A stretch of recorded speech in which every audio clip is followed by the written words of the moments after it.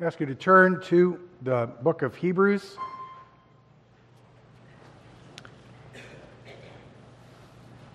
The book of Hebrews.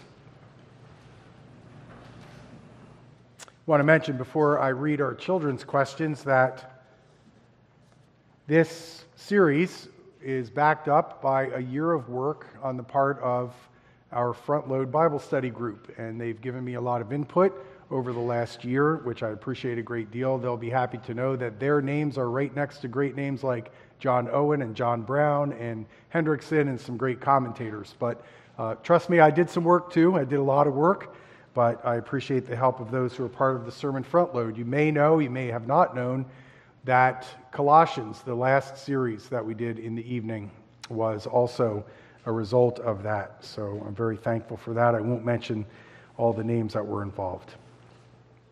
Tonight we're going to be looking at just the first 3 verses of Hebrews. And here are the children's questions for this evening. First, what was one big way God spoke in the Old Testament? 2, the writer mentions God's Son, but not his Son's name. Do you know his name? 3, is the Son also God? And 4, God speaks to us in his Word. Whenever his Word is read and when it is preached, what should you do?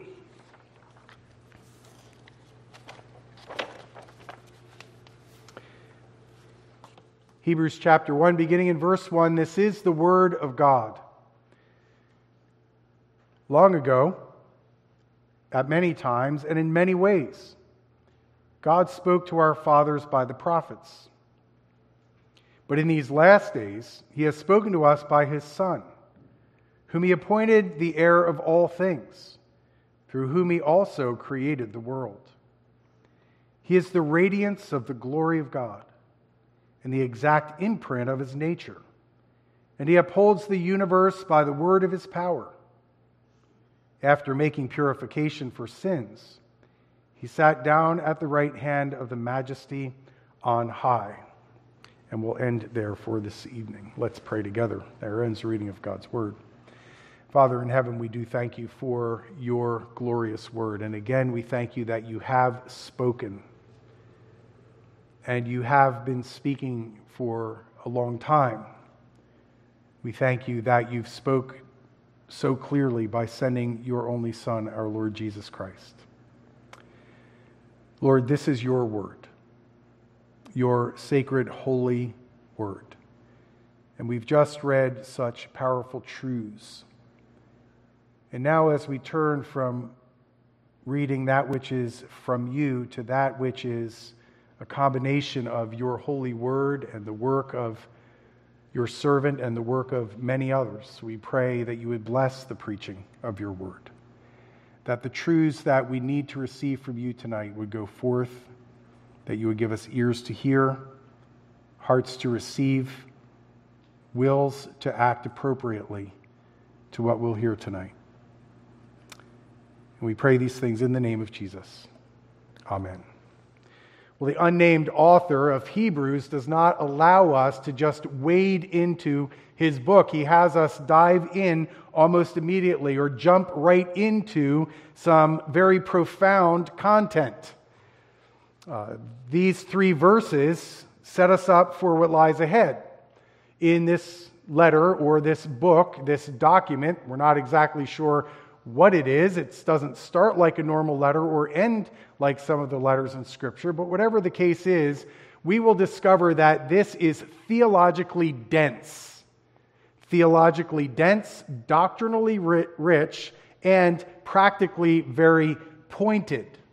It's a letter that's filled with encouragement, and it's filled with inspiration, it's filled with assurance, it's filled with words of perseverance, but it's also filled with very, very sharp and very serious warnings to those, especially covenant people, who would toy with the faith and not take it seriously enough to the point of their own condemnation. This is a heavy-duty document. The author relies heavily on the Old Testament, which makes perfect sense because, as is consensus, this was written to Hebrew Christians, Jewish Christians, who obviously were part of the very early church, who were facing all kinds of challenges. They were facing persecutions. They were facing doubts and confusion and fears. They were about to experience great devastation, a catastrophe that's going to come very soon. They have a lot of questions about this new faith that they've embraced. It's also helpful to the Gentile believers who would have for them unlocked these ancient truths of the Old Covenant or the Old Testament. But these are things that are also relevant for the church today. And so I trust that as we work through Hebrews together, you will be edified, you will grow, I will grow in the grace and knowledge of the Lord Jesus Christ. The writer opens up with the words, long ago at many times. But the thing that should really grasp our attention immediately is that God spoke. God speaks. God speaks. God is there, and he is not silent, to steal from a title of one of Francis Schaeffer's book. God is there, and he is not silent. The author just assumes what everybody really believes deep down in their hearts, whether they admit it or not, really know deep down in their hearts that there is a God. But mankind in his fallen nature continually suppresses that. But the writer of Hebrews understands and believes and understands that his readers know that there is a God. But he drives his point home further by asserting that this God communicates to humanity. God communicates to humanity. God speaks. How awful would it be if God, who is there, gave his creation the silent treatment? How tragic would that be if God didn't speak? So it's fair to ask the question, if God speaks, since God speaks, God has spoken, are you listening?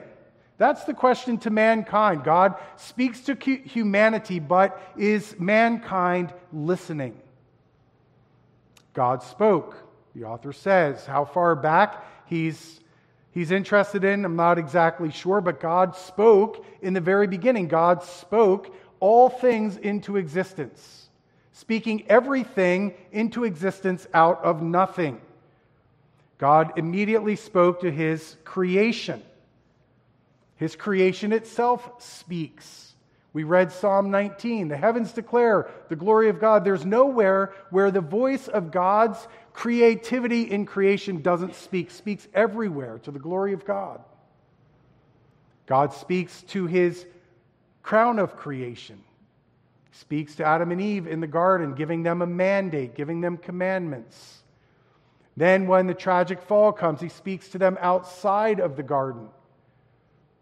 And he gives them a promise in speaking to them that a seed will come to destroy the evil one. God speaks to his people, so it goes as far back as we can possibly know. But the point here is that God specifically communicates in a way that reaches the ears and stimulates the mind of its hearers. And so again, God speaks directly in some ways, again to Adam and Eve, spoke directly to Abraham, spoke directly to Moses, spoke directly to many others. But the point that the author is making here is that God spoke in a way that reaches the ears of everyone who's in the hearing of the word, and he does it through prophecy. He says that God spoke through the prophets. And while God spoke directly to many, and while he did speak directly to many of the prophets, in a sense, are speaking directly on behalf of God. They're instruments of God to do and to say what God told them to say. That's why a prophet, a true prophet, can say, "Thus saith the Lord." And so the prophets from Abel, as Jesus says, to Zechariah, were all proclaiming the word of God.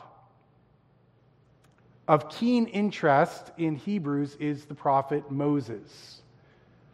Next to Jesus, the supreme prophet above all prophets, Moses. Moses was given the word of God. Moses, the supreme prophet, spoke face to face with God, not like the other prophets. And so we'll see how important it is to understand the person of Moses and all the things that were revealed to him that he passed on to the people. God spoke prophetically to the people. What was his message? His message is manifold. It has many different angles to it. There's great detail in the Word of God, great truths that we need to understand. All Scripture is God-breathed. But there are some very key things we have to understand about what God reveals to mankind through His prophets and through His Word. He reveals what we need to know about Him, that He's the creator of all things. We learn from Scripture about His attributes, His righteousness, His holiness, His wisdom, His power, and all those things we learn from Scripture. He's the infinite God, which makes it all the more amazing that He communicates, that He condescends to communicate to us, we might say, speaking to us in our language. He tells us about man.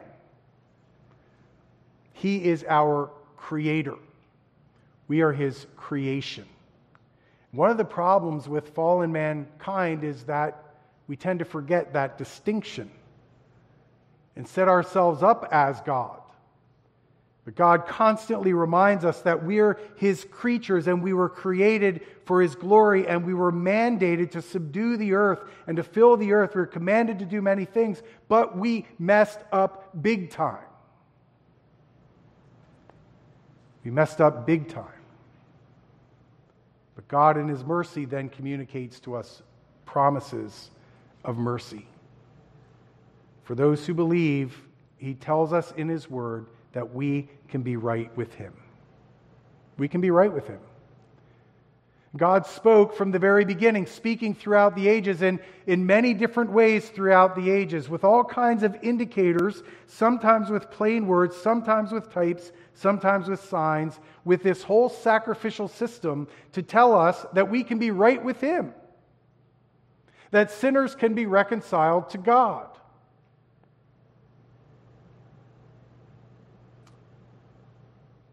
All of this, all of that truth,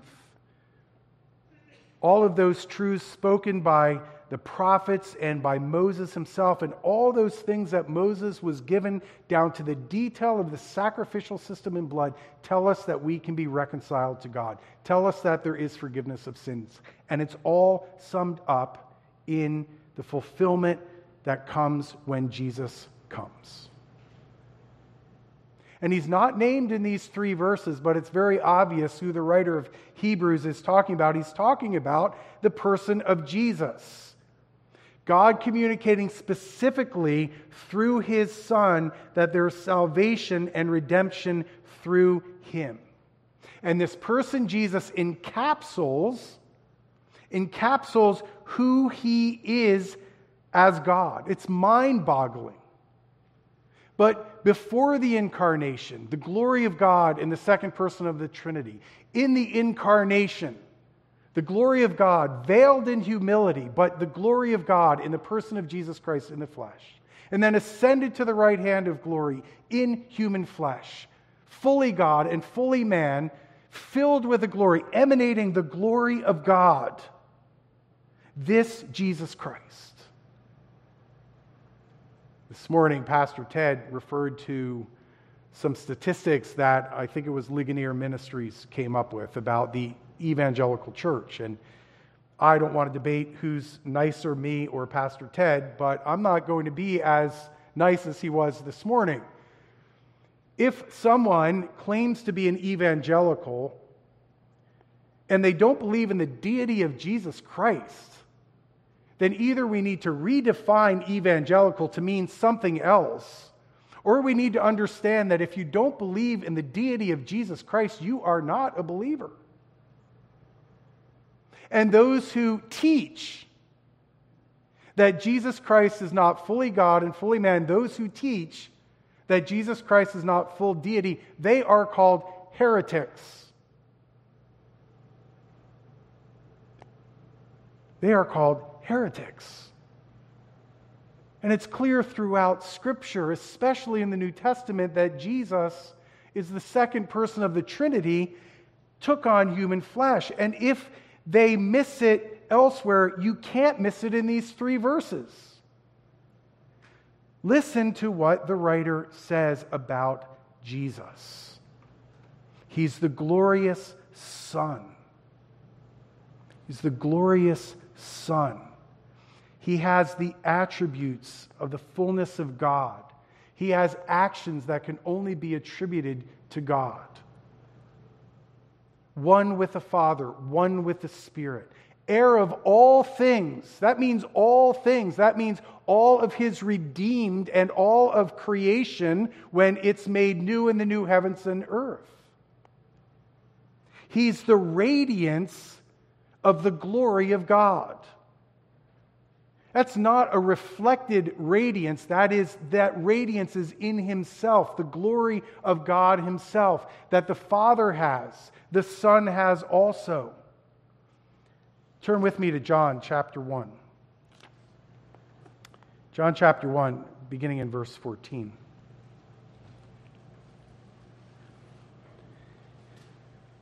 And the Word became flesh and dwelt among us, and we have seen His glory, glory as of the only Son from the Father, full of grace and truth.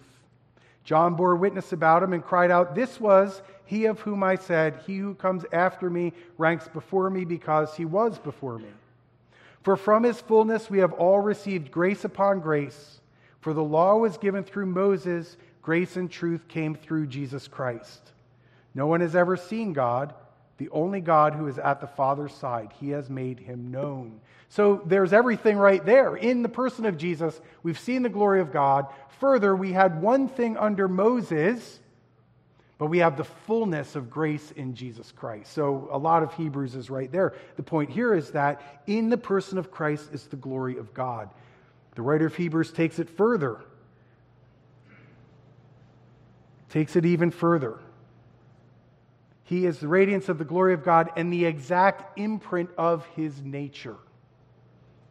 That's a powerful statement. And almost everyone you will read say this refers to the idea of a coin stamp. And so you have the stamp part, and then you stamp the coin, and it's got the image of, in our case, our president or someone like that. And it's that representation. These things are always hard to illustrate. They always kind of fall short. I couldn't help but think of one particular grandson of mine. It's a little bit creepy, but he looks almost exactly like my son-in-law. And even his expressions, when I hold this little 3-month-old baby and I look in his face, I see his dad, my son-in-law. And I say it's creepy because, I want to kiss the little guy with butterfly kisses and whatnot. And it's like, he looks too much like his dad, but whatever the case is, it's amazing to me. When I look at this little baby, I see his dad in a really profound way. Boggles my mind.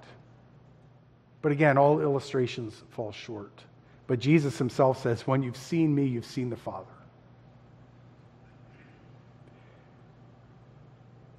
He is the Creator. He's the Creator. Through whom He also created the world. Creating everything in time and in space and everything in it. He's the sustainer. He sustains the ever expanding universe.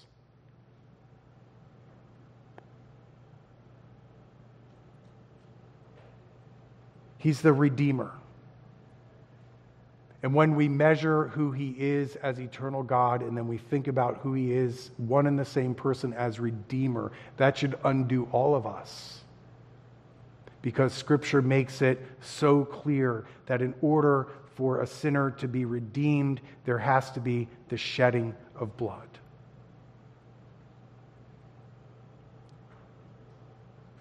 It's an action beyond our grasp. It's an action that could not be achieved by mortal man, but only by the unique person of the Christ, second person of the Trinity in human flesh.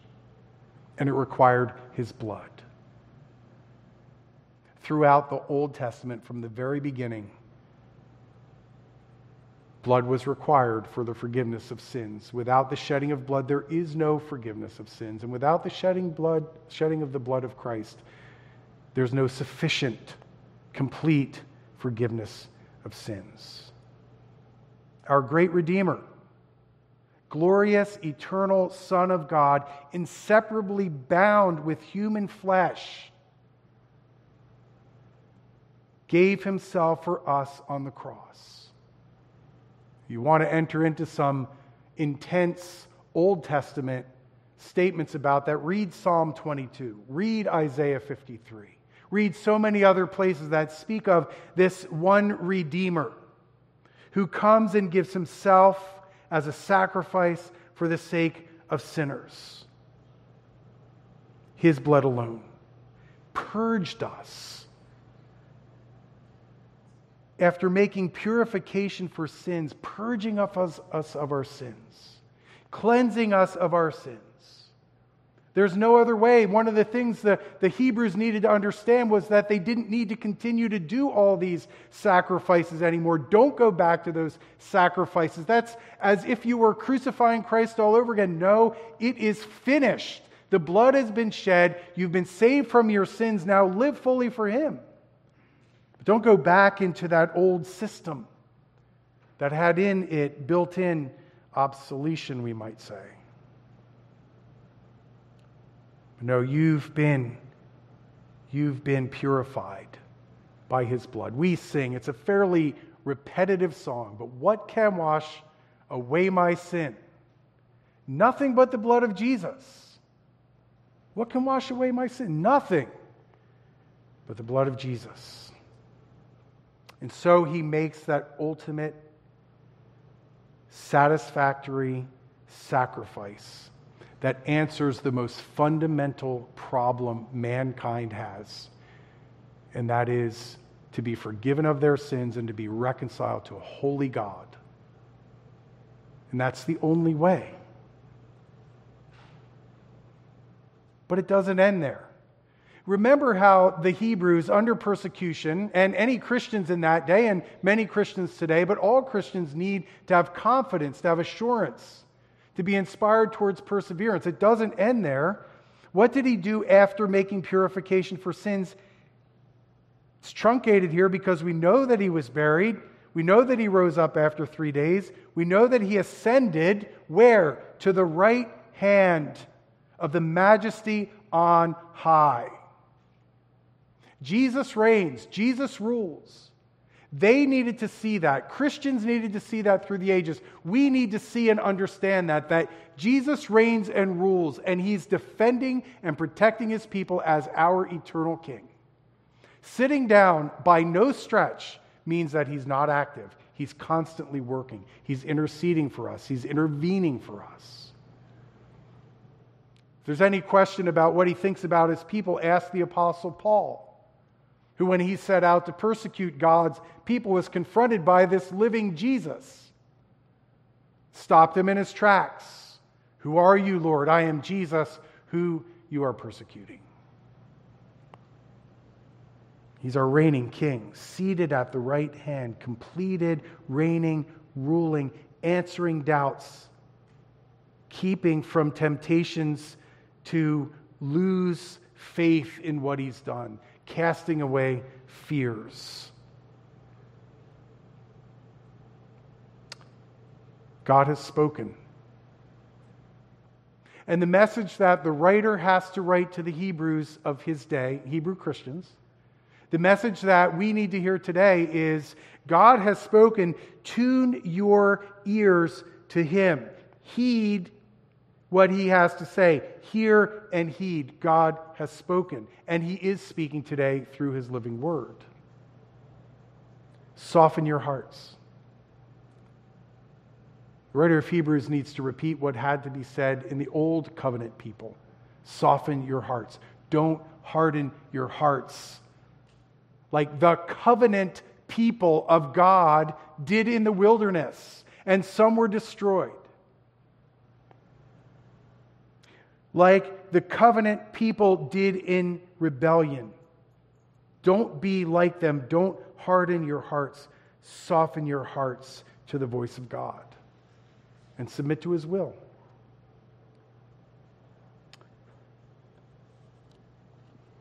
Two parts of that to close us out. The first part of submitting to His will is simply to believe. And I trust that that's where you are.